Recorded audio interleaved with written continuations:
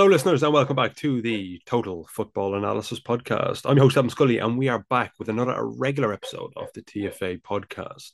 2 weeks ago, we released a podcast where Kyle Miguel and I sat down and discussed the ongoing anti-positional play revolution happening in football right now, particularly in South America, where relationist or functional playing styles are becoming more and more prevalent as managers find alternatives to the conventional positional play methodology made famous by Pep Guardiola.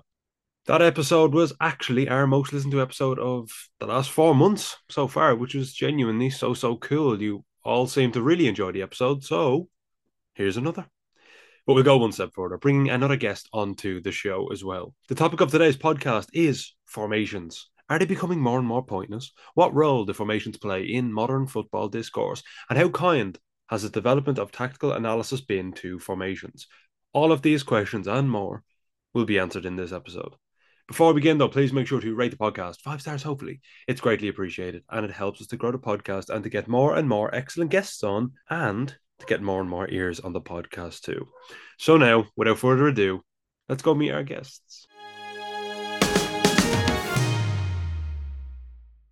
Joining me today on the podcast is TFA recruitment analyst and co-host of the TFA Scouted podcast alongside myself, Bryant Marquez. Bryant, how have you been since we last spoke? Hello, Adam. Yeah, I've been fine. Really looking forward to this podcast again. It's not going to be about players this time, but it's going to be a bit deeper into tactics. So I'm really glad to be here again. Well, actually, I came to you with the idea, and I knew I wanted to get you on because I think there's a lot of stuff that we discuss off camera, Brian, during the TFA scouted recordings that obviously doesn't go out on air, and then we are going to talk about during this podcast. So I was really excited to get you on. I'm also joined today by the ever wonderful and thought provoking Kyle Miguel. Kyle, how are you? Doing well, Adam. How are you? I'm doing great. What's on your agenda for Monday's piece then? Yeah, I've started working on it. It's looking at Bahia in Brazil. They're recently acquired by Citigroup, and they hired manager Renato Paiva, who was at Del Valle in Ecuador, and then Tigres in Mexico. So he's hit the ground running with some very good transfers. 11 games in, I believe. So just having a look at how he's playing on how if and how it's in line with the rest of the Citigroup. Brilliant. I can't wait to edit it. I'm sure I'll be editing at the weekend ahead of Monday. And as always, I 100% recommend the listeners to check out Kyle's piece on the TFA website. They are genuinely so interesting to read. They're always different. They always make me think. They're so out there, but I love them. And the writing is obviously incredible as well, Kyle. So big ups to you for the quality of work you're producing at the minute. Let's get into the topic then we're going to discuss in today's podcast, which is formations. I think before we kind of go into the ins and outs of formations, it's important to note my favorite book on this topic, and I just don't think there's anyone else in this sphere of football writing and tactics writing or just tactical analysis that did a better job at discussing the history of formations and how formations work and their origins than Jonathan Wilson, who wrote Inverting the Pyramid. I'm sure many of you who are listening have read the book. It's probably my favorite tactics book. There's so much history in it, and he manages to bring it in and tie it in with football from the foundation of the game right up until I believe it was about 2012. I think Pep Guardiola had just won the second Champions League title with Barcelona at the time, and maybe had just left Barcelona. It's really a wonderful book. He talks about formations from, I mean, the 1-2-7, which sounds crazy to even hear that, but then he talks about going from the WM, the 2-3-5 formation, right up until the 2-3-5 formation, but this time in possession. And I think that's where formations have almost split. Brian, I'll come to you first because I don't know when. Well, I have a good idea when, but I'll let you take the lead on this. Formations kind of split into attack and defense, whereas they were always seen as one. I think now you have a lot of the time when a team set up in a quote unquote 4-3-3. In possession on the ball, it's never a 4-3-3. Somewhere, some at some point in football history and the way we see the game, that divide happens or happened. Do you think it was around the Pep Guardiola, I suppose, revolution, if you want to call it, or some people will call it? No, I don't think it's on Guardiola. do and search the Mourinho's like pre not pre-work, but his presentation to Porto in what he was looking as a manager. The first thing you look up into his shape on possession is like a 2-3-2-3, something like that. So I don't know if it comes from Mourinho, if it comes from Guardiola, but people that it's not that deep into teams tactics and all that. Obviously they're going to be talking about 4-3-3, 4-4-2. I think it's an easier way to think about football and all that. But then you go deep and you find these kind of coaches that really make a revolution of the game, Mourinho or Guardiola, talking about, I don't know, the 3-2-5 or the 2-3-5. So it's really crazy to think that when you all your life you've been hearing like 4-3-3. Even myself, when I started in this of analyzing matches, coaches, players, it was really crazy to think about the shapes aren't like that. Like it's only a 4-3-3 and it's going to be throughout the match. In the 19 minutes, it's a different shape, and obviously in possession it's different to out of possession. Even some coaches divide their shape in 3 phases of the game, but that is even more extends to what we're looking to talk about. But I really don't know to tell you like totally sure if this started with Mourinho, but I really think just to make a revolution in football about the modern game and all that. It's really interesting. You also touched on the kind of, using a 2-3-2-3 formation just as an example. It doesn't mean it doesn't have to just be that. Kyle, is putting, I suppose, is quantifying an in possession structure logical anymore, considering how fluid football has become now? Because I mean, we can talk about using a 2-3-2-3, and then say your 6 drops in between the central defenders, and it's a 3-2-2-3, and then again you're kind of, I mean, you're analysing the game. Is there a point in saying, okay, well, they use a 2-3-2-3 here, but then, okay, if he does that, it's 3-2-2-3, and then he does this, and it's a 3, a 4-1-1, whatever. Like, I mean, is it logical? I think it is to a certain point. I think it's something to give origin to an initiate or initial starting point for the players to organize themselves. But as possession develops and as the ball progresses, it's going to change. The especially now with football, and I think that's where we're at, is that football, the spaces are a lot tighter. Players are having to move much more. There's much more fluidity, like you said. So, just to give you an example, I was looking at Bahia, and it's textbook positional play, and obviously you'd expect a 2-3-5 at some points, but then you have the wide player dropping in so much that you can do it's like a 2-4-4, but then it's asymmetrical. So I think applying numbers to it at some point it doesn't make sense anymore. It's something to come off like it's in the origin at the origin point.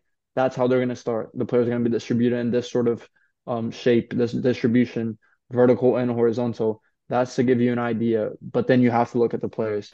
You have to look at the players' characteristics, and that's going to tell you a bit more about how it's going to play out, because it's not, or maybe the collective structure and their ideas, but it's just a starting point. I think when you look solely at that and then you're so focused on that, it's just not. You can pause the game at so many different times and identify so many different formations that it becomes illogical. Before we get into more, a more analysis, or I suppose before we look into formations more analytically is a better way to phrase that. Let's kind of, Brian, I'll come to you on this. Let's talk about using formations in just general discourse and say, our version of layman's terms, for example. Why are formations good or useful for people just watching at home? Maybe on a casual basis, you just want to get the team lineups and you see, okay, Liverpool are playing a 4-3-3 and Henderson's here and Trent Alexander-Arnold's here and Robertson's here and Salah's here, etc. Why is that kind of logical and beneficial for people at home, just on I suppose, a casual discourse basis. I mean, it's easier to anyone to look at football and think about, okay, we're watching a team that plays in 4-3-3, and that is the fullback, rather than go deep and talk about the fullbacks. I don't know, goes inverted and then goes wide and all that, because football is entertainment and people just want to watch football and have fun, and some others want to work inside football, like not like us, journalists that at some point want to know about tactics, and some of them really know about tactics really well. Some others like are really not interested.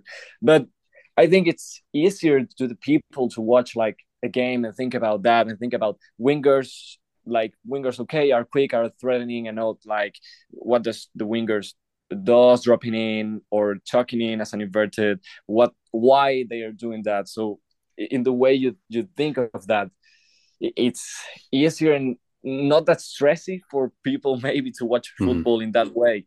But I agree with Kaio in the way of talking about that it's an initial point, because you can go to a training as a coach and said, okay, we don't have a formation, we're going to play football. You just have to have like an initial point of that, and then you have to work on, because football has evolved, not in a point like it was before, like the winger is going to cross or the fullback is going to cross and that's it. The football has evolved into a, I don't know, okay, we are playing in a 2-3-5, but the wingers are inverted and they go and they drop, and the fullback, then we were talking about, I don't know, Liverpool with Henderson, Trent Alexander-Arnold, and Salah making that triangle of movements. So what's their shape in that moment? Is it a shape or is it not? Yeah, I think. I mean, that's a really good point. Is putting emphasis on formations then when you're analysing something like that, Kyle. So, for example, you're analysing Liverpool, you see Henderson making an overlapping run or something, or they create that wide triangle with the right back Henderson and Salah. Is there a point in labelling a certain structure on the pitch and saying, okay, well, in this 4-3-3, they create the triangle here? Because while, again, it's a good reference point for people to understand what the triangle is, because you can say it's that this player, this player, this player. It's not actually, it doesn't actually look like that on the pitch, because Alexander Arnold isn't in the back four. He's way up the pitch. He's almost in the final third. I mean, you could almost say it's a front four if you wanted, because he's that high up. He's not alongside Van Dijk or Joel Matip or Konate or Joe Gomez, etc. Yeah, it keeps going on the same time, but it's an initial point because the formation will tell you some things to begin with. So the 4-3-3, 4-2-3-1, they're so popular in the past couple of years. Why? Mainly because of the triangulations that you can instantly create from it. But then that is only, again, a starting point. And then I think for teams to, if they're analyzing Liverpool or whoever it may be, you don't say, it's superficial to say, okay, they play a 4-2 or 4-3-3. I think you have to look at the movements, the principles, the patterns of behavior. Those are more, they will tell you more, because watching the game last night between Liverpool and Real Madrid, Trent was in possession. He would come into the midfield, into the half spaces, even looked like one of the sixes, whereas Henderson would maybe drop out wide. So it's you have to look at the movements, the patterns, the principles in possession, because the principles will guide the movements. So you're looking at for consistencies and patterns, which goes beyond formations. If you're trying to put a number on it, it can only go so far. To begin with, it's good because it tells you the initial distribution of the players. But then I think it goes to a certain limit, and I don't think it's that useful to label or to try to get numbers on the pitch. Positions and roles, then, because I think, and Brian, I'll throw to you on this. When we look at formations, they give you positions. So you see a 4-3-3, you see a left back, a right back, your two central defenders, your wingers, your centre forward, etc. On the pitch, you see roles. And the example I sent you about yesterday in kind of planning this was Bernardo Silva from Manchester City. He played as a left back in terms of the position of the 4-3-3 in the 4-3-3, but did he actually play left back? Because no, he didn't really, because he played kind of like a midfielder. But then when you're looking at Man City's formation, you see 4-3. Oh my God, Bernardo Silva's left back, and I think people lose their minds then. And I'm like, well, in Guardiola's mind, he's not left back. So there you have the kind of the difference between using, I suppose, roles and positions, and positions are in formations, whereas roles not so much. Does that make sense, Brand? Yeah, it's the kind of point we have talked about off air and even on air, that in football right now, I don't think players have positions, they have roles. And it's better when you watch football thinking about roles rather than positions, because Bernardo Silva as a left back, you clearly know he's not going to play as a natural or typical left back. Even when you think of Rico Lewis, he's not playing as a left back, right back. Sorry, when he's playing as a midfielder, very close to Rodri. So you have to think about roles. I prefer to talk about roles in this time where football is evolving to an era that we have to talk about, that like movements and dynamics. And I really prefer to talk about principles. I think analysis, it's evolving, and it's going to evolve into a form to talk and to watch football like on roles and principles rather than formations. Because at this point, you go and you talk to a coach, or I don't know, an analyst, and you said like, okay, we're going to face this team and they play 4-3-3. So what does that tells you? Mm-hmm. It doesn't tell you nothing when you're going to analyze a team you're going to play against, or I don't know, a team you want to know, because you're going to analyze a team to wrote a thread or wrote an article or a piece or anything, and you're thinking about what formation they play, and that's like the focal point. For me at this moment in football, it's not like that. It's more like to talk about what they do in each phase of progression, what they do with each movements of players and roles. And I clearly agree with that, what you're asking, in the way of football right now. It's about roles, and I think it's going to be about roles for several years, because with the fluidity of the game right now, and how I don't know, dynamic has been everything in recent matches and recent years, with so many movements, wide to inside or inside to out. It's unbelievable the kind of movements the players are making right now and teams are making. Inside, yes, an initial formation and an initial idea, but I think it's going to a point like roles are dominating the game. Mm-hmm. Kyle, that's a really interesting point that Brian made, but it made me think of something. Where the who decides a formation then? Because I know this might sound silly, but let me explain what I mean for a second. When Man City play, you always see on paper it's a 4-3-3. Like against Arsenal, like against Notts Forest at the weekend, 4-3-3. Bernardo Silva is quote unquote left back. Who decides? Who decides that? Because then when you see City are out of possession, they're probably pressed in a 4-4-2, and then in possession it's a 3-2 build-up structure, and Bernardo Silva plays alongside Rodri. Why have we universally agreed? Maybe you don't have the answer to this. I just think it's an interesting discussion. Why have we universally agreed then that it's a 4-3-3? Is that just based on Guardiola's preferences in the past, that we just kind of presume it's a 4-3-3? Why are we looking to quantify it?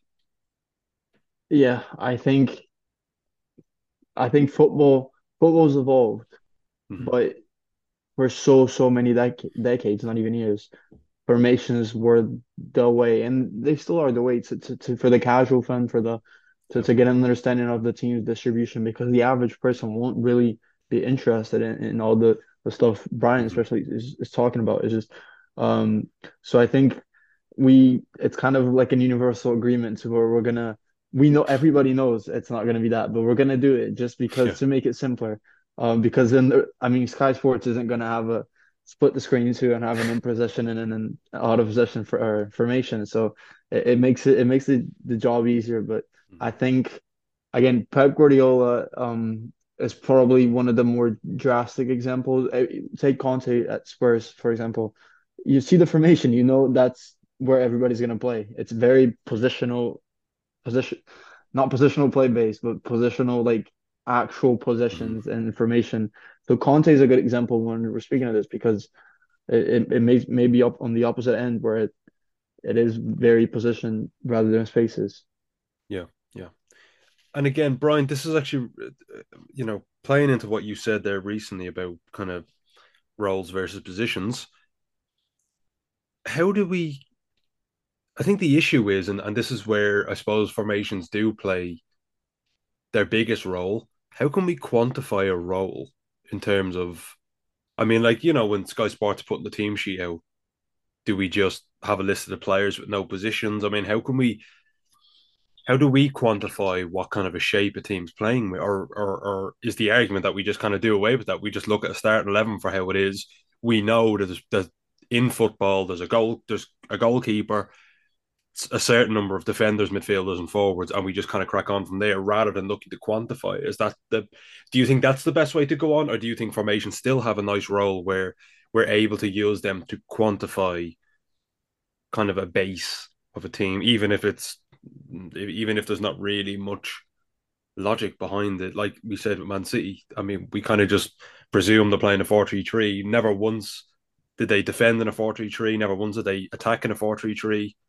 We yeah, it was quote unquote a base 4-3-3. I think it's a useful tool to think about common viewers, and I'm not talking about this like being superior. I'm talking about, Mm-hmm. I don't know, my dad, that is obviously not that deep into tactics. He only wants to watch football, and he only wants to know what's the, I don't know, the lineup of the Liverpool, Real Madrid, and all that. So it's a useful tool to just know what the base of the team could be. Even it's very useful to think about it out of possession, because we're talking like uh, too much of in possession, but formations for me really works well in the way to talk about defensively. And you can know the base of a team just only reading like their shape or their lineup. I don't know what they're going to look defensively, because there's two players that are strikers, there are four midfielders, there are four defenders, obviously, and then it's a 4-4-2 defensively, and then in possession it's going to change. It's going to be dynamic, it's going to be fluid. I don't know the way the coach and team wants to play, obviously, but for me it's a useful tool. But people just recognize, maybe if Guardiola is playing I don't know, 4-2-3-1 in this case, let's just think about the formation in that way, and people aren't going to say that, because the Pep, like, in the brains of all the people is like he plays 4-3-3. So in every Mm-hmm. sequence and every screenshot they are going to show or they're going to talk about, it's a 4-3-3, out of possession, in possession, everything, because he's Pep Guardiola. And I don't know if people panics about talking about him changing his shape, but how many times Pep Guardiola has changed his shape since coming to Manchester City? Mm-hmm. He plays with wide fullbacks, inverted fullbacks. Now he's talking about not more wide wingers. So it's crazy to think about that, but for me it's a useful tool, not only for common viewers, but in the way of thinking about defensively for a team, and to know the base, because you have to know the base. If they're playing with two strikers, I don't know, only one striker, two midfielders, three, it's obviously a thing and an initial point that, again, to talk about, but then it's all dependent on where the players move and what their roles are looking to. It's a really good point because I actually, when you said about your father, it actually made me think of my granddad, who I watch a lot of football with, and how stressed out he gets at, just simply seeing XG on the screen. Never mind, Kyle Walker's, and imagine you didn't know for a position and it just came up Yeah. Kyle Walker inverted fullback. I mean, my God, the stress you'd feel.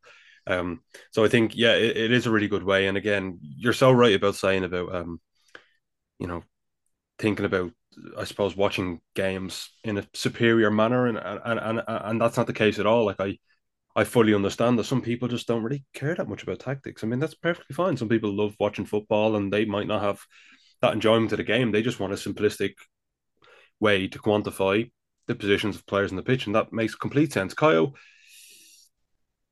defensively, Rene Maric, famously the he was a famous writer and I believe co-founder of Spielverlagerung, which was a German tactics website.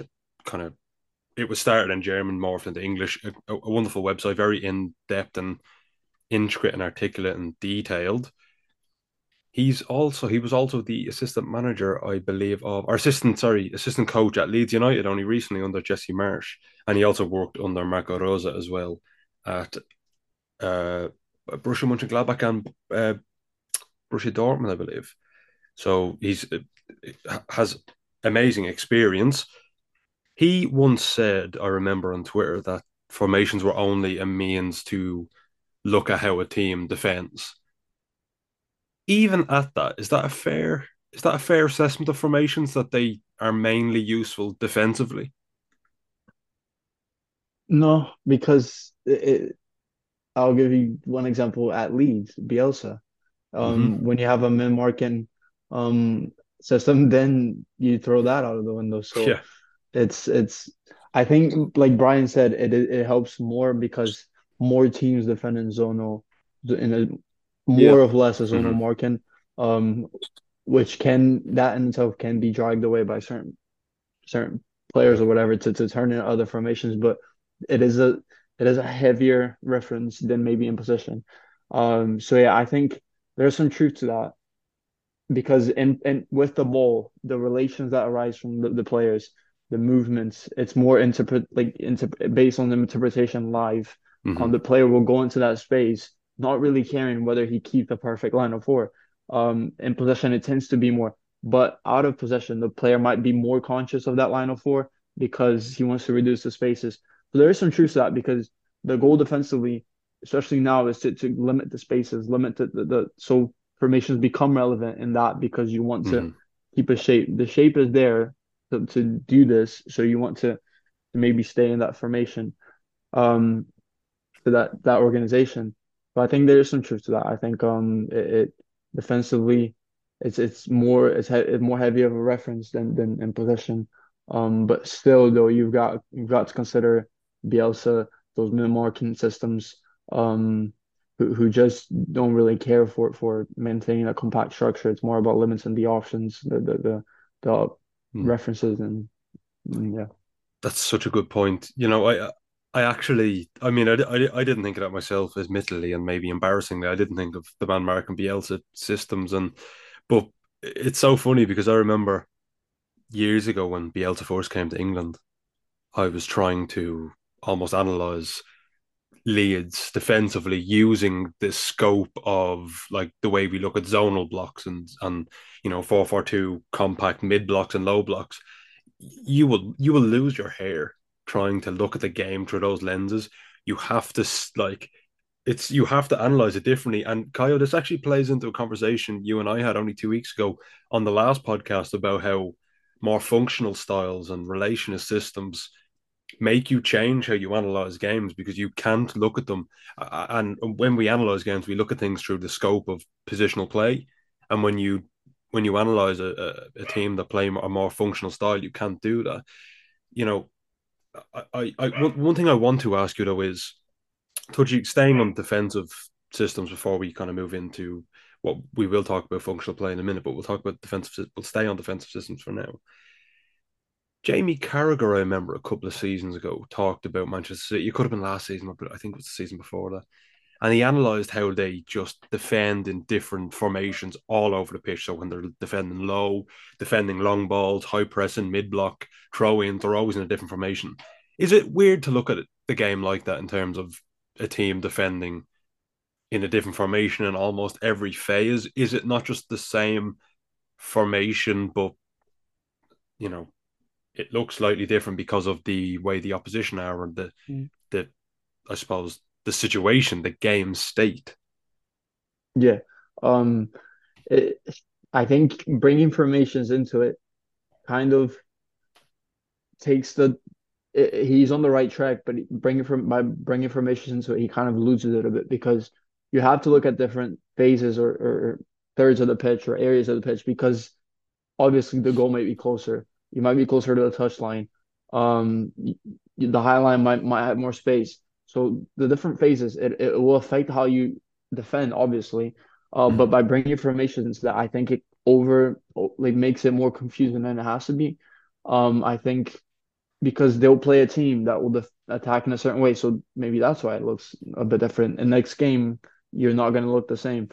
But I think if you look at those different systems, it'll be a different formation, but the principles might be the same. That area of the pitch, they're going to try to do a certain thing. The players will orientate the press to force out wide, or it's just so many little things like that. So it goes back to the idea of overarching principles and ideas that will dictate the team's behavior given where they are on the pitch. I think by bringing formations into it, you overcomplicate it because it will change from game to game. It changes from opposition to opposition. It's just yeah, I don't think there's much of a need to it, but I think breaking it down by phases does help because each area of the pitch poses a completely different dynamic to it.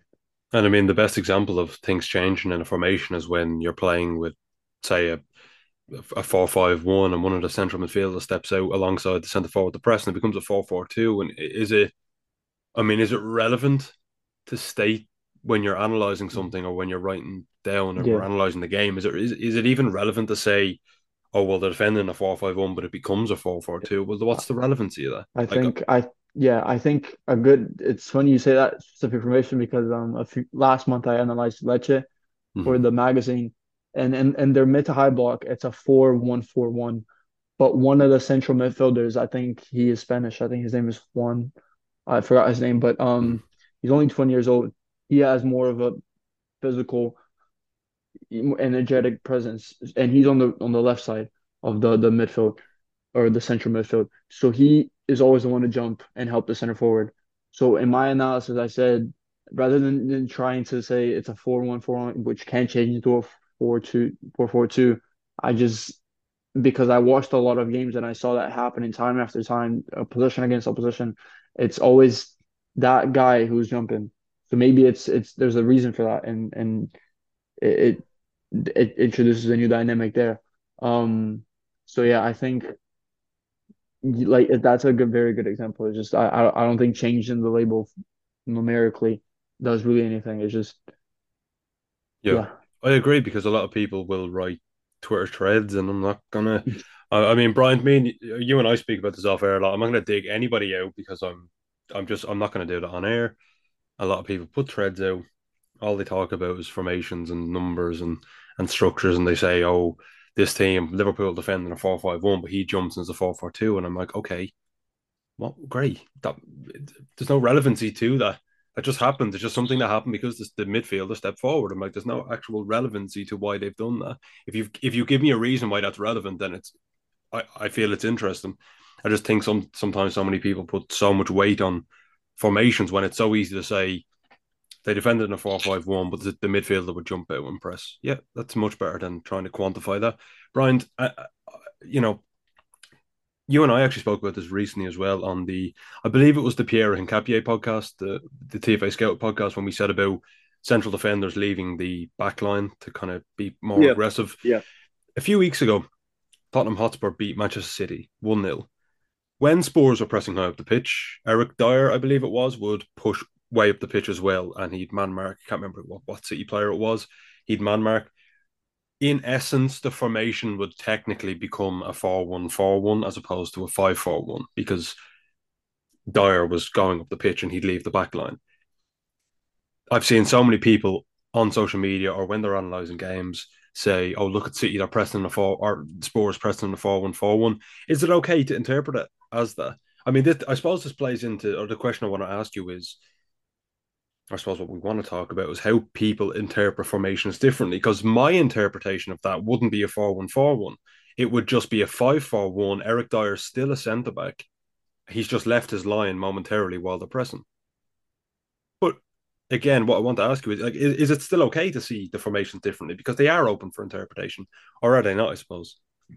I agree with Kayo in the way he explained that, saying it's kind of looking to overcomplicate the Mm-hmm. analysis, trying to, well, they changed, well, that Carragher quote about changing their shape in different situations. Yeah. It's kind of overcomplicating the things, because I remember writing a piece for the Netherlands in their preview to the World Cup. And one of the things I really like about it was how Timber, playing in a back five, he will jump out of his line looking to press when they were playing against a team using a free man. So in the case they were playing against Belgium and it was Hazard as a free man, Timber will jump and he will be, it wouldn't be like part of a shape even. He will only run, like running and trying to not bringing space and time to Hazard. So to talk about, I don't know, Dyer jumps in and the Mm-hmm. shape transforms to a 4-1-4-1. It's crazy because, in the other hand, let me put an example about in possession of Tim Walter's Hamburger. So it's a team that use rotational center backs that become in different moments of the And game. a and a very high They can have, goalkeeper. yeah, and a very high goalkeeper that plays as a center back in some on some occasions. Like he joins a back four, and the other center back plays as a defensive midfielder. Mm-hmm. I don't know. In some moments, the center back rotates, and and a midfielder comes in, and not the defensive midfielder. The eight come in as a center back, and the fullback then comes in. The goalkeeper. It's unbelievable, you know. And is it relevant talking about shapes for that team? Like, how you can explain it was a difficult task to me about talking about Hamburger, because it was the time where I started in total football analysis, and we're talking about 6 months ago. But since 6 months ago, I was like watching football in a slight different way, Mm-hmm. and it was a really complicated task, because you come watching, I don't know, Liverpool, Manchester City, Tottenham, Arsenal, and then you see Hamburger. They don't do functional play or anything like that, but it's like they play with positionism, and they just rotate like crazy. So how do you explain, if you were a guy that is explaining football in shapes, how do you explain Hamburger? Because they don't have one. Okay, they're looking for width. They're looking for central channels to be congested in some moments of the game, but it's not a shape for me. It's Mm-hmm. like people playing football, rotating position, and it has worked. I mean, they are really close to get the promotion to the Bundesliga. Yeah, it's a really good point actually, and just sticking in line with relevancy, I want to go back to the Eric Dyer situation for a second because again, as you touched on, Brian, some things just aren't relevant to quantify, and I think this almost something we mistakenly do. And I mean, I'm sure I can go back to a lot of my previous articles myself and find examples of me doing this. But we try and quantify things that it's not necessary to. It's not relevant. I mean, like, is it relevant for me to say Eric Dyer steps out of his line and it becomes a 4-1-4-1? Why is that relevant? Why can't I mean the understanding is that it's a 5-4-1 anyway. If I just say Eric Dyer steps out of his line, you have a very clear image of what he's doing. He's pushing up the pitch. Has the formation changed? Maybe, but like, is it important to know? Like, is the reason people are saying it's a 4-1-4-1 just merely as a reference of sight to kind of picture it in your head that is exactly the way it's laid out? What if he pushes even further up? Does it become a 4-5-1? Him in a flat midfield again. Is it relevant? Is it not more important of who he's man marking and why he's man marking them? And I think anyway, I feel like I'm ranting and yelling at a cloud here, but Kyle, I want to move on to something that Brian alluded to. I should have used this segue actually, and it was my fault. I didn't use Brian's segue when he touched on functional play. The question I have for you about functional play and relationism, and again, if you want to hear all about that, go back and listen to the last podcast myself or Kyle and myself did. It's wonderful, and Kyle explains in full detail everything about this new wave of, well, not new wave, maybe kind of re-emerged wave of playing Throwback. football. Yeah, throwback kind of way of playing, to a simpler time maybe.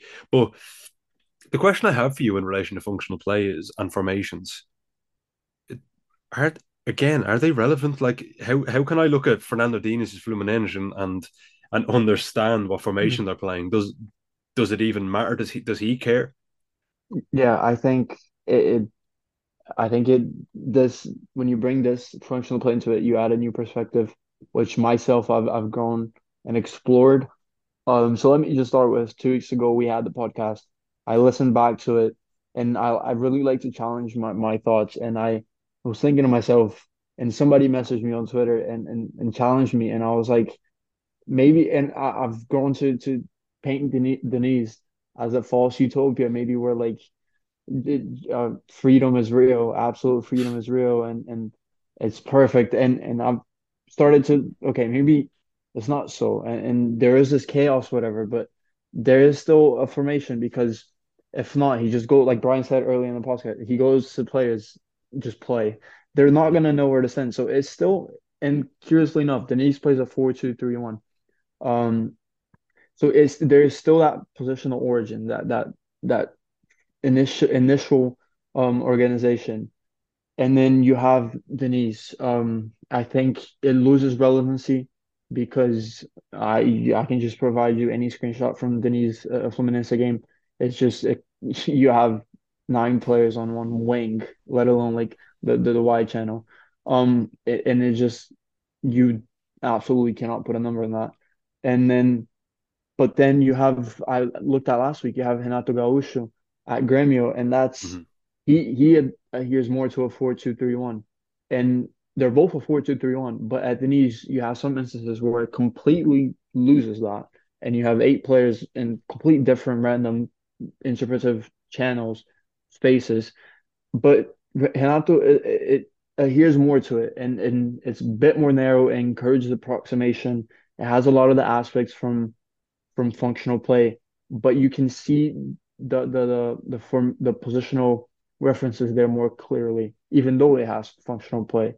So I think with it it challenges the way we usually conceive or look at these, like you said, because you look at the needs going into it expecting to see, let alone formations, yes, but concepts like width, maximum width, depth, whatever. It's just you're not maybe going to see the same things that you see in or positional Mhm. play.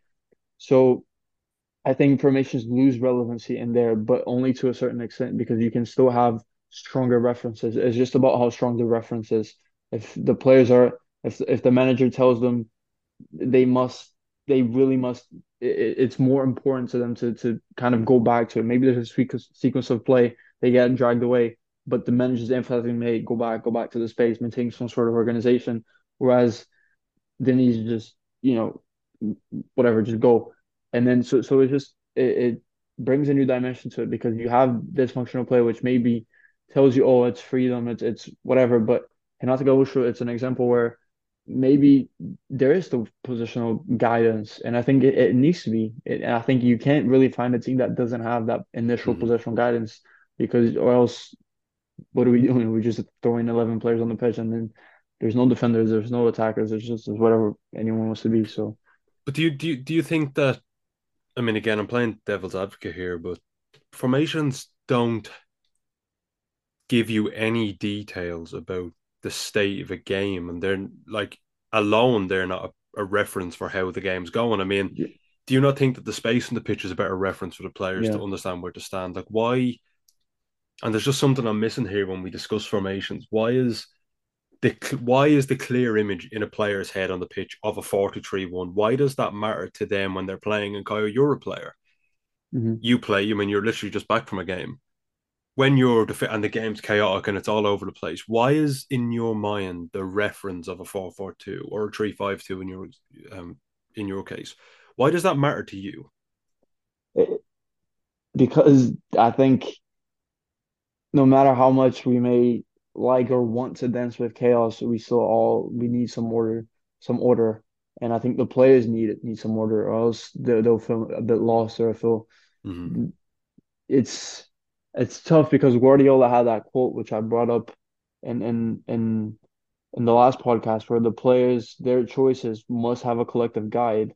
And I'm maybe not so much a fan of that, but it is true in some sense that you can't, the player needs to feel safe that he has some sort of structure, some order, some organization, or else he just kind of loses.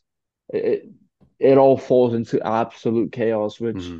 although we may glorify that, and then in some instances, it's not complete chaos is not perfect. So you need that, the player needs that in his head. And that's mainly for his characteristics. I mean, you have some players like, um, I'm just going off my head, but I think Lukaku is just, when he was at Inter the first time before he went to Chelsea, he was absolutely flying, and it had a lot to do with the team's organization, because Mm-hmm. the midfielder would create that space where he would have that, it almost turn into transition like scenarios where he's a beast. So it it it's it helps the individual to maximize their contribution to the side in some sense. You need He needs to have that organization, or else, I mean, remember playing at like 5, 6 years old. What can you do when there's like your own teammates are taking the ball from you? It's just it's very fundamental stuff, but you need some sort of order for the players to be able to contribute. It is interesting, isn't it? It's almost like we can stray so far from order, but we still need to be able to snap back to that order. And it's almost like, I mean, I remember when I was a kid, I had like it was a Homer Simpson stretchy toy, and you could pull its arms and legs really far, but when you let go, it would return and restore to, normality and the way it should be. And it's almost like in Mm, football, when we stray so far from that chaos, if the yeah, ball goes out of play or something happens, we can reform in a shape, yeah, go back to kind of yeah, go back home almost. And it's almost like, yeah, again, it's like getting that order back. Even if we stray so far from order, we can yeah. regain it again. And And I think it's interesting because functional play and positional play, it's so different. I think Mhm. um I keep going. Bahia is the one I'm looking at. They turn into a 2-3-5, 2-3-5, or a 3-2-5, and they're not really, they don't care about going back to their 4-2-3-1. That's, even though that's what they play, and you can see that, well, that's where they play, because they'll have two deep line midfielders, they'll have an attacking midfielder, but they don't really care about ever returning to that. So in positional play, it maybe loses a bit of that, because it's the spaces that dictate everything. It's not the Yeah. positions. But in functional play, where maybe you don't have these spatial guidelines, Hmm. it's more important because it's something to return to. So yeah, and I think it's just, again, it's a fundamental thing. It's returning to, and then you can dive so much deeper into how a team on this side may view space in itself. Yeah, that's a completely different topic, but this is just fundamental formation positions. It's incredible, isn't it? It's almost like we, regardless of your beliefs in football, how you want your team to play, how your team do play, whether it's positional play, whether it's relationist, whether it's long ball, whether it's counter, it doesn't matter. It's like Hmm. everyone has just solely agreed that somewhere in the middle you have formations and nobody really knows what to do with them or what their Yeah. relevancy is. It's just to give us all a basis of football nearly. Brian, the last question I want to ask before we wrap up is, this is something I remember when this came out, the internet lost its mind. Thiago Motta did an interview before where he said he wants his teams to play a 2-7-2 formation. And social media took that literally the way we view 43 ones, as if he means two at the back, seven, kind of like somewhere across the five channels in the middle, and then you have your front two. What he actually meant was, I believe it was either a 4-3-1 or a 4-3-3 sideways, so horizontally. So you'd have two on the left channel, you've seven in the middle corridors, and then two on the right.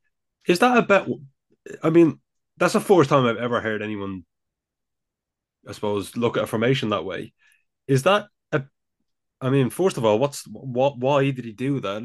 And secondly, is it a better way to look at formations? Does it make more sense to, instead of looking at formations vertically and seeing kind of like the vertical lines on the pitch, is it better to go horizontally, because we see, break it up into three horizontal lanes, and we see there's three here, or say there's six here, and there's one here, and you've a 3-6-1 maybe. Like, is that odd, or does that even make sense?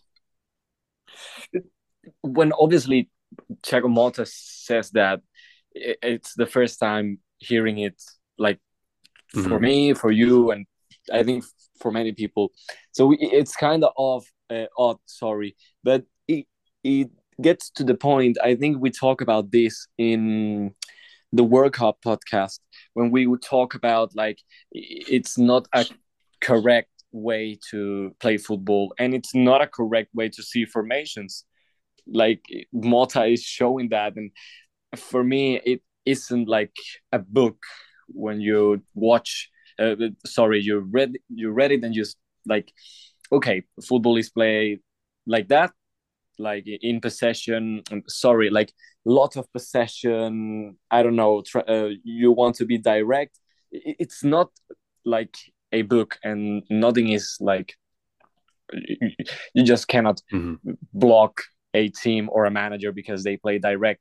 I mean, the other day we were talking about, I think, off air, about Deitch, and I really just love him because he's so good.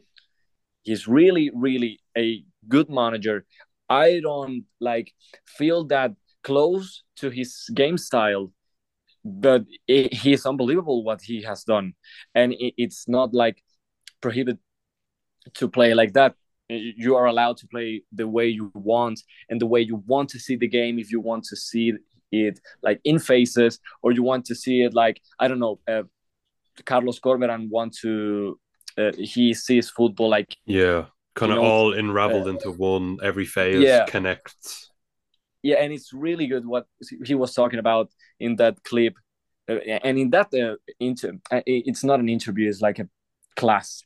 So it's really amazing what he was talking Mm-hmm. about there. So it's so many ways to watch football, to understand football. And Aymar the other day, they said like, uh, football is about players, and we used to think football is about the player, the guys, or the people that are outside there, and it's not like that. And in his way of thinking football, obviously he was an unbelievable player, and it was a really a technical player and all that. He thinks football in a case of, I don't know, rebellion of the player, playing the way he wants, and whatever he wants. And in that way, and in that case, they won the World Cup, playing in Mm-hmm. some extent to that, to like, functional ideas inside their midfield, trying to play with the isolated player that is Di Maria. And how many teams has this kind of patterns mixed? Like Eric Ten Hag, for example, even right now at Manchester United, but his Ajax, the first time I saw it was very functional, Mm-hmm. but it had some positional patterns and all that, and you just cannot tell him that that is bad. If even if you mix the two ways of play, and it's not only the two ways of playing football. So for me, it's really good to see people talking about these kind of things, like, and even Thiago Motta, who's talking about a different way to see formation. It's crazy. Every brain and every person has their way to see and understand football in a different way.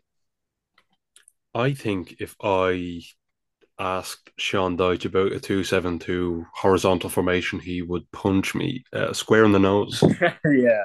personally.